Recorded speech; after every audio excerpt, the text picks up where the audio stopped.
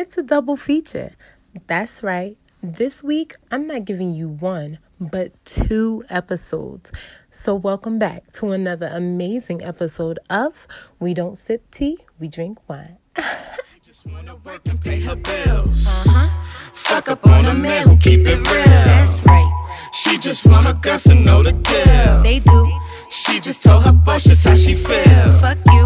She just hit the club up on a Thursday. Twerk, twerk, Told the twerk, bartender I twerk. am feeling thirsty. Took a couple shots just like it's her birthday. And welcome back, y'all. This is episode 2 of We Don't Sip Tea, We Drink Wine. This episode, we speak to Jared Dimitri.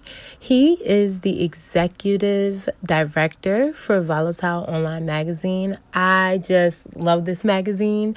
This is not my first time interviewing Jared. I think this is actually like my third. We've had so many great conversations and interviews. He lends such an amazing ear to the voice of fashion, especially Black people and the Black community within the fashion industry. So please sit back, relax, grab your wine, because I got mine. As a matter of fact, let me tell you what I'm sipping on. This episode, I'm sipping on... Now, don't judge me, y'all, because this is an Austrian wine, and I really am not going to say this right. So it is Gruner Veltliner 2020. It's Von Dannebaum. I will be posting the wines that I drink on my page. So let me do that for you guys so you can know exactly what I'm sipping on. This is a Riesling wine. I actually really enjoyed it. It wasn't bad. It has a very bitter taste to it. Not bitter. I don't want to say bitter. I think that like sounds bad. But it's not sweet. Sometimes you can get Rieslings and they're semi-sweet, but this one wasn't that at all. So, which I enjoyed because I'm actually no longer into sweet wines. So this was perfect. So check it out. You can go to my page on IG at WeDrinkWine_ and see what type of wine I am sipping on. Now, let's get to our interview with Jared, shall we? Hello. Hey, how are you? I am good. How are you? Good. Welcome. Yeah. This is actually my first time using Anchor, so this is going to be very interesting, but I'm excited. Oh, yay. Welcome. Well, this is not your first time on the podcast, so that's isn't. amazing. Welcome back to another awesome episode of We Don't Sip Tea, We Drink Wine. Yes, glad to be back. Thank you for the invite as always. I think this is my third time coming up on the trifecta right now. Yeah. You're like a vet. It's nice. Right. I love it. I love having you on here because I love the conversations that we have about fashion. And fashion is something that I'm very passionate about aside from, just talking social justice stuff.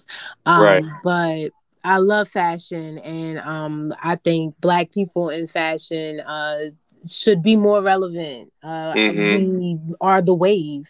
So I always just want to talk to you about it. And so thank you so much for always agreeing to come back. Of course. I mean, and we are like in a big way, we make the cool. A lot of times we make things popular, but when it comes to the ownership, that's where we lack in. When it comes to kind of like the business operations on the back end, that's where we lack. We're great at the publicity of fashion. We are horrible at the business of fashion. Agreed. So introduce yourself to the people again, for those who have not ever seen you on We Don't Sip Tea, We Drink Wine. Yes. Online. So just introduce yourself to the people, let them know who you are, where you're from, and what you're about. Yes. Hello, everybody. So I am Jared Dimitri. I am a fashion director in New York City, the executive director for Volatile Magazine, as well as a professional fashion photographer, working with different modeling agencies of IMG, Wilhelmina, Muse, New York Model Management, so on and so forth. I would keep going. And then, of course, working with a lot of designer brands, both throughout the United States as well as internationally. So that's pretty much my quick summary about who I am and what I do. Yes. Now talk about Volatile and what the magazine is about and how it got started. Yeah, so Volatile really got started from an inspiring point from a few pretty major people that I was kind of talking to at the time. One being Precious Lee, and then the other being L. Peoples Wagner, who you guys, if you're following, is now the editor-in-chief of The Cut. But at the time that I was speaking with her, she was working with Teen Vogue. And the catalyst for it was really just because there were no designer high fashion magazines that were fully Black. None were kind of really just featuring people of color, keeping up with what Black designers were doing or what Black creatives were doing, all Black models, things of that nature. You might have ones that will do the Black issue this month, or you'll have some that might feature people here and there. But there were no mediums that were completely for us, led by us, and that were kind of speaking to us from not only just the pop culture entertainment type of position, but also the actual business position of it, the industry position of it, and the education position of it. That's so true. Every single time I see y'all post, I'm always educated on something. I'm like, oh man, I didn't know that happened, or I didn't know this was happening, or I didn't know this was going on. You guys are Yeah. always educated, and just not just from a fashion standpoint, but just from the optics of the background of fashion, like the inside outs of what's going on behind the scenes of it as well. Yeah, we have to. And I love seeing you pop up in our comments. And then, of course, just, the support in general, the likes and everything. I mean, it definitely always means a lot. And then it definitely doubled down and means even more when I can find out you learned something from it, or kind of you was put on to new information, because that's the goal. I mean, overall, everybody thinks about fashion in a very finite way. It's a very narrow-minded aspect of you're either a designer, you might be a photographer, and then, well, you can be a model. But I'm like, those three things are not the only things that make up fashion. I mean, it's a multi-trillion-dollar industry at this point. What the richest person on earth, Bernard Arnault, CEO of LVMH, is, the number one on the net worth list throughout the world. So that shows how influential and how powerful fashion is, and how diverse it is as far as monetary means. Still not by ethnic means, but monetary. It's a lot of positions. It's a lot of things to get into. Absolutely. How important is it for Black people to have high fashion magazines? I think it's extremely important. And because, I mean, when you just think about what representation does for a young mind, that usually is one of the things that kind of shapes people's future, whether positive or negative. There aren't a lot of, I mean, it's a reason why most of our young kids always want to be in hip hop or an athlete, because that's where you see most successful Black people. People usually do what they see. We're visual creatures. Even as a kid, they'll tell you, do what you hear, not what you see me do. However, what do kids always do? They do what they see, not what they're being told. Right. And the same thing comes down just as far as press. I mean, it's why media is so powerful. They know how to put out things. That's why propaganda is so powerful. What you show people is usually where they fall into. So having a Black magazine that's really focused on us from a high standpoint, because I mean, of course, we have ones that are like urban media, like I said, pop entertainment, we have those, but designer, high fashion, industry fashion, we don't have any of those. Right. So doing that kind of just shows in a very professional and organized way what's happening from our point of view in the depths of fashion, from people who are in the industry on a daily, and a weekly basis. I agree. I agree. So, how often do you guys publish a new issue? So we're moving probably so we're 100% digital, just because building the business out, usually to build a brand on average takes about 4 years. So when I look at the trajectory of where everything is going digital. So, I mean, I could kind of try to do the push and go to print, so on and so forth, but I don't know how long of a tenure that would be. Right. So know everything is going digital. So right now we'll probably do a new cover every season. We're trying to double down and do a new cover every month. So that's something to look forward to come 2022. But we are always updating with multiple news stories on the daily. It's Yeah. always on the weekly, different things coming out, whether it's short blog formats or more extended formats, from everything from politics to entertainment to business to runway. Of course, with New York Fashion Week coming up, we'll be seeing a lot of runway stories kind of behind the scenes, as well as we really get into the history of fashion from the Black perspective, where we kind of try to give a lot of context, introduce people to some of the pioneers that they may have never heard of. That's beautiful. I love that. And I'm glad that you're doing that as well, because that's been kind of my goal, to just introduce Black people to Black people they never heard of, and Black people we never learned about, just so you can learn about them, because there's a lot of Mm-hmm. us out here that's done some amazing things for the culture and just It for is. the world. We've made differences and everything. So I just try to educate our people about that. So thank you for doing that as well. Oh yes, definitely, definitely. It's one of, I guess, just my innate or natural and organic kind of pulling points internally, that it's like, oh, well, you really got to do this to kind of feed your soul, and something that's going to really make you feel like you're really doing something and Mhm. satisfy yourself. So being able to combine a passion with what I think is also a purpose, in this format, being fashion, is something that's, just, I feel like what I might be here to do amongst many other things I probably will do. I'm 29, so I still got a lot of time, but I'm definitely trying to check off one box Yeah. right here. Absolutely.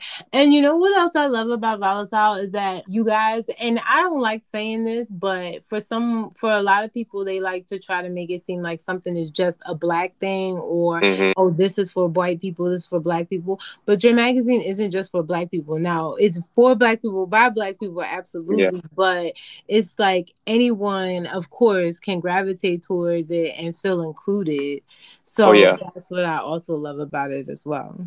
I mean, we definitely have people who work for us that are white, so that's it's definitely not limited there. Definitely have people to work for us who are Hispanic, and different cultures themselves. A few of our writers are from South Africa.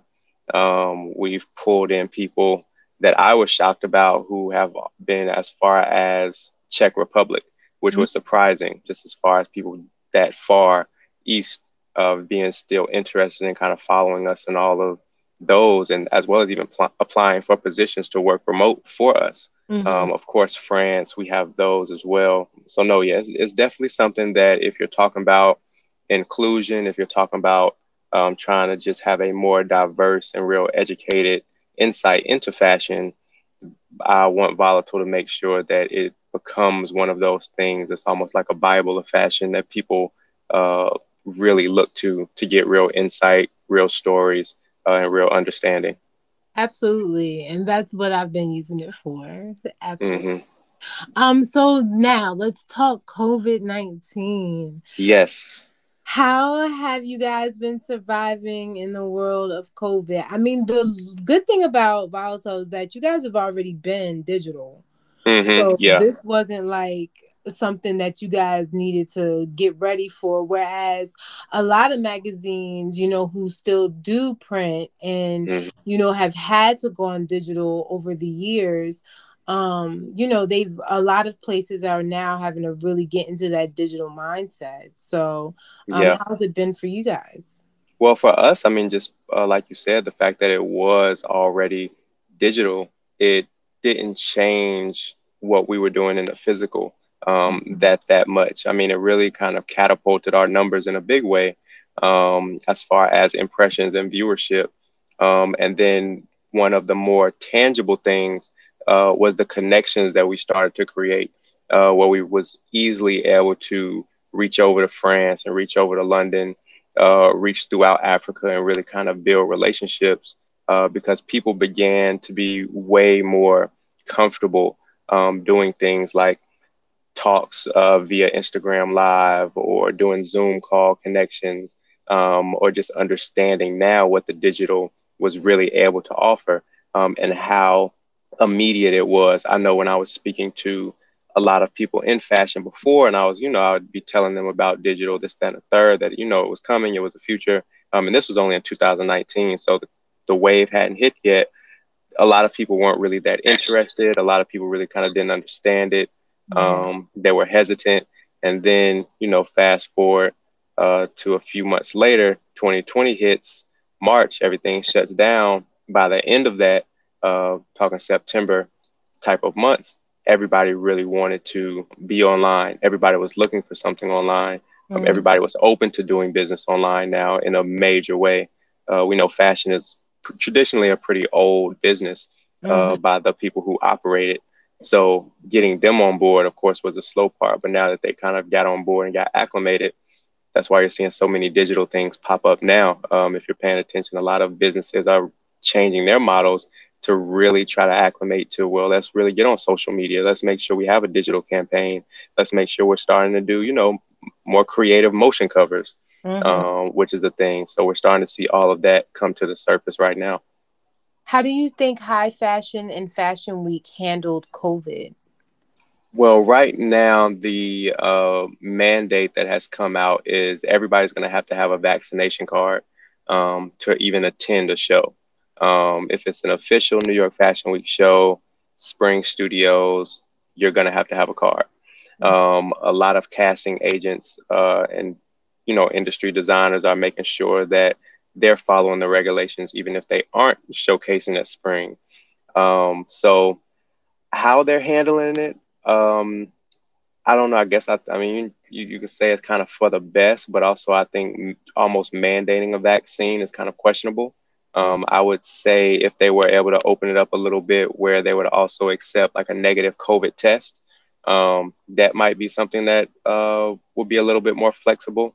So I think we'll only know once New York Fashion Week is finished. France is pretty much doing the exact same thing, mandating a card for entry.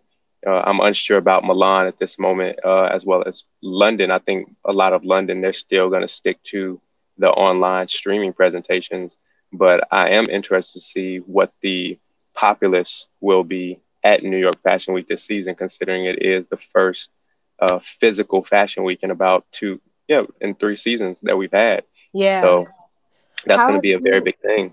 How have you liked the streaming, the Fashion Weeks going to streaming? I thought it was very creative. I loved how it was put together for a lot of people. I loved it, honestly. Yeah, I think it was good, but I also hated the lack of connection it created. Fashion Week is almost like it's almost like a convention. If we're being honest about it, there are so many people who are there to make connections and that you can make connections with on an international level. But with the digital, it made things easier as an editor. I can say that 100% because all you have to do now is just kind of review the show online. You might be able to reach out and ask a couple PR people to send you over images and video. They're way more willing to do that, and it's way easier for them. However, the lack of physical presence, it just didn't feel like fashion. And after a while, I kind of saw it fading. So I understand that. I think that's where we might be now. And I think a lot of people are still going to hang on to it in a major way instead of presenting what, is a big financial burden for a lot of brands, a physical show. Yeah. That's what I was wondering. How do you feel about these brands hanging in there during COVID? Are they surviving at this moment? A lot have closed. A lot have closed. And I think mainly the ones that have closed are the ones who weren't accepting digital. Like I said, I remember when I was running through the streets of New York City and kind of knocking on almost every brand's door in like Soho and the Meatpacking District, and just kind of going through pitches in a, informal way, but still the same thing. And a lot of those same brands that were not trying to develop and move forward and kind of move outside the box are some of the same brands that, at the top of 2021, we're seeing they can't hold on anymore and their doors are closed and then they're boarded up and all of those things. And it's just, if you don't get with the future of what's going on, you're going to be left in the past. And this time being left in the past means you're probably going to be out of business. Absolutely. Absolutely. How do you feel fast fashion is hanging on? Do you feel like that's hanging on by a thread, or fast fashion is like still here to stay? Yeah, I mean, I think fast fashion is one of the things that definitely thrived during COVID. I also think fast fashion is here to stay. I really don't think it's going anywhere. Ideally, people would like it to, just from, the fashion enthusiast standpoint. But I think from the practical consumer and the business side of it, it's too financially comfortable for Mhm. most consumers. Yeah. So to still just look good, even if they're not going to wear that outfit anymore, they might wear it one more time that season and then they're on to the next one. So, you know what, Fashion Nova with $30 outfits, Sheen with like $7 outfits, this, that, and the Yeah. third.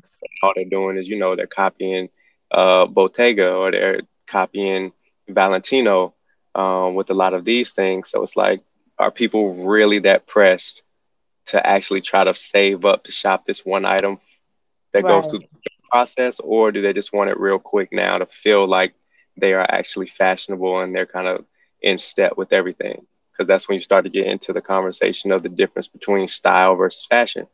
Fast fashion has made a lot of people stylish, Yeah. but it has Well, made a lot of people that's unfashionable. debatable. Well, when you do it right, I mean, some people, if you don't have style, you just don't have style. But the Right. people who can follow the style trends and what's happening, they don't have to go through the whole process like they used to. And if you don't live in New York and you can't make it to the sample sales that are all of these inexpensive garments that are these size zeros and size ones and size twos or fours or whatever, because they're not selling them anymore and you can buy them for cheap.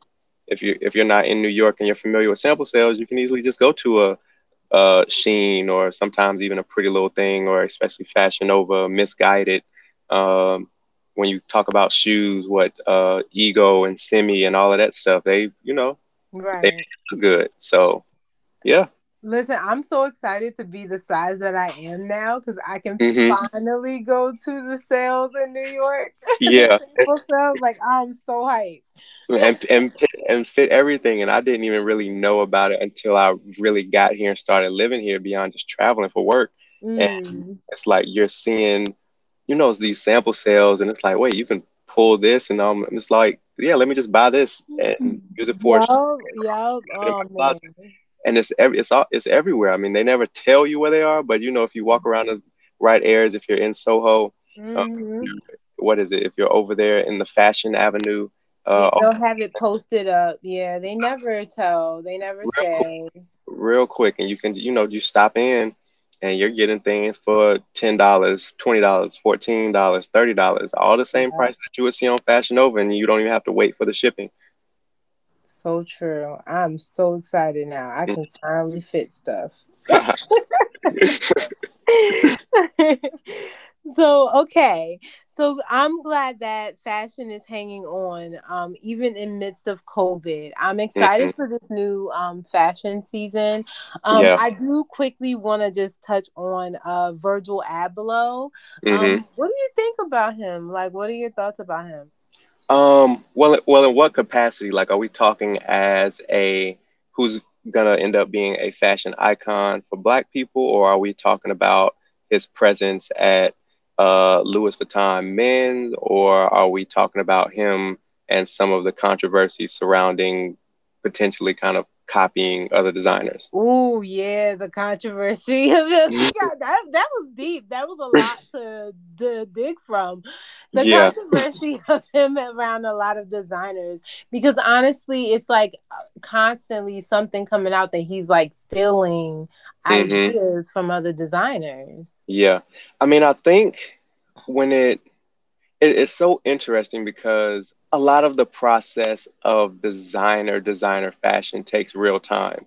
Mm-hmm. So it's like, did he steal it, or is it Mm, a trend that was on the way? mm, Because a mm. a lot of things you can also find from some of these smaller designers that look exactly like other smaller designers, And did they steal it? Mm. You wouldn't know. They just aren't big enough for us to really care if they stole it or not, because they have 5,000 followers and another one has 15. Nobody cares. But when you're talking about somebody substantial, who is leading an entire side of the biggest fashion house that most people can think of, it makes a different conversation. So it's always questionable to me, just about, did he steal it or did he not, just by the pace that designer fashion moves and that you have to go through. However, so, if you have a lot of resources, sometimes it's possible. We're talking about brands that also probably have 100 seamstresses, 50 tailors up under their command as creative directors. So finding something real quick, sending it down to where it needs to be sent down to, it's already been sketched, and you kind of make it and put it out. That's potential as well. So Yeah. I don't know. I don't think it's as practical as most people think, but I could be very, very wrong in this regard, and I wouldn't take that away from me as well.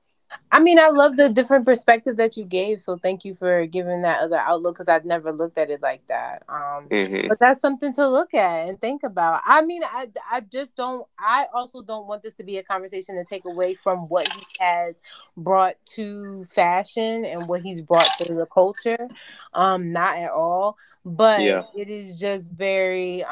It sucks when it's someone black, and you have to kind of hear these things all the time, and you just don't ever want to hear that about your people. But I mean, you also have to take accountability for certain things as well, if that is the case. But it's nice to hear another viewpoint, so thank you for that. Oh yeah, of course, because it's not just him. I mean, we've seen it from Balenciaga, we've heard it from Givenchy. I think people even tried to I think people even tried to throw Kim Jones at Fendi in there. So I mean, it's not just him. So I mean, it's definitely a thing as media opens up and people can see a lot more, as well as, even though some of these people can make a lot of claims where they just want to throw their name in the hat to get some type of press for their business. All press, I mean, any press is good press, as they say. So if they're following that mantra, that can potentially boost their brand. And now you're having Diet Prada mention somebody with 20,000 who nobody knew besides their small community, besides one of the biggest designers in the world. So when you start to have things like that, that's going to boost that brand a little bit. People are going to want to support them a little bit more from the sympathy angle, or even if they don't support now, they might pay attention. So it's a thing. It can be played either way. Wow. Thank you for breaking it down like that, Jared. I never thought of it like that either. I'm like, if you're gonna play the game, play the game. So I'm not about to be mad at your hustle. You're so right. Well, Jared, I do want to thank you so much for coming on. We're going to wrap it up in a little bit, but I do want you to just give the people some beautiful advice if they wanted to break into fashion, no matter what type of part of the industry they want to take in, whether it's photography, modeling, or even magazine editing or whatever. Just give the people some advice on how they can break into it, or just how to stay passionate about it and just follow their dreams with it. Yeah, I would say one of the starlight things is, don't be afraid to be an intern. Don't be fearful of working for free in the beginning. Like, now, after you've been doing it for like 4 or 5 years, okay, you probably should easily start getting some money. But when you're early, just starting, when you're in that first year, that second year, that third year, try to get up under somebody who is at least in the lane or the direction in which you want to be. And so that'll speak heavily to all of the writers out there, or potential stylists out there, or photographers. Definitely try to get up under somebody, shadow somebody, find a mentor, somebody that can, give you insight. For models, I would say sign. One of the new things that's happening right now is all of these new apps, new websites that models can become booked through. So that's going to be a huge one. The industry of modeling is changing in a major, major way, and it's happening very fast because of social media. A lot of brands are starting to go directly to models.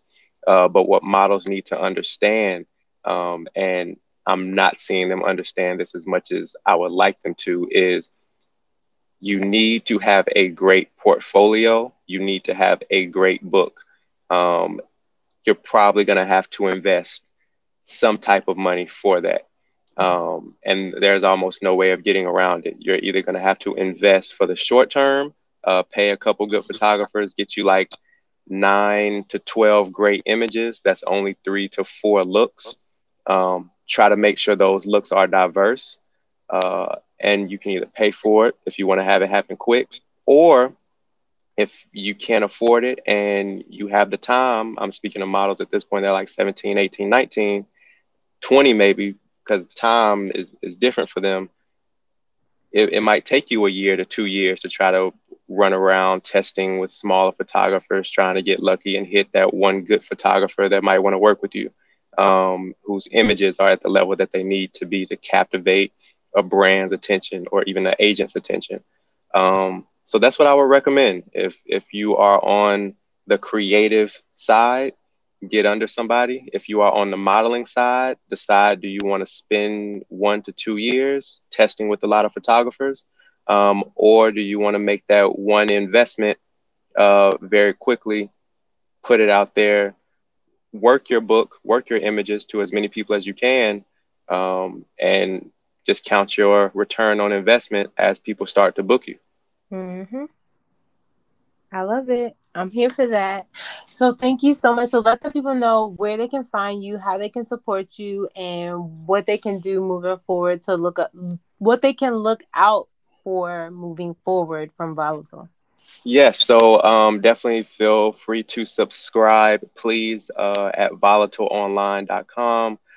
You can, of course, follow the social media at Volatile Online.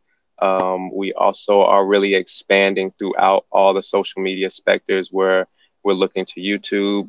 We're getting on Twitter a little bit more, LinkedIn, as well as, like I said, Anchor. We're thinking about expanding there, having Tuesday talks more consistently, to just have industry level conversations where people get a lot of insight. And then if you want to follow me personally, you can follow me at Jared Dimitri on Instagram. Awesome. Thank you so much, Jared. It's always beautiful having you. And thank you so much for just educating my crowd per usual. Of course. Thank you for inviting me. And it's good to have you back. All right. Thank you. All right. I'll talk to you later. Have a great night. All right. You too. Bye. So I want to thank you guys so much for tuning in to my second episode of We Don't Sip Tea, We Drink Wine. And I want to thank my guest, Jared Dimitri, for coming through once again and dropping the knowledge on the fashion industry that every Black person who is fashionable or fashion forward needs to know. If you're interested, please make sure you follow Volatile Online Magazine on IG or just online, period. And also make sure you guys follow me on IG at WeDrinkWine_. I want to thank you guys so much for coming back to a second episode. Thank you so much for supporting me, and make sure you check out my new website. That is right, I have a brand new website. Don't worry, I'm posting it all day long on social media, so make sure you follow me on TikTok, on IG, on everything. Thank you guys, and I'll see you next week. Peace. Fuck up on a man who keep it real. That's right. She just want her girls to know the deal. They do. She just told her boss just how she feel. Fuck you. She just hit the club up on a Thursday. Told the bartender I am feeling thirsty. Took a couple shots just like it's her birthday. Hit the tree up just like it was Earth.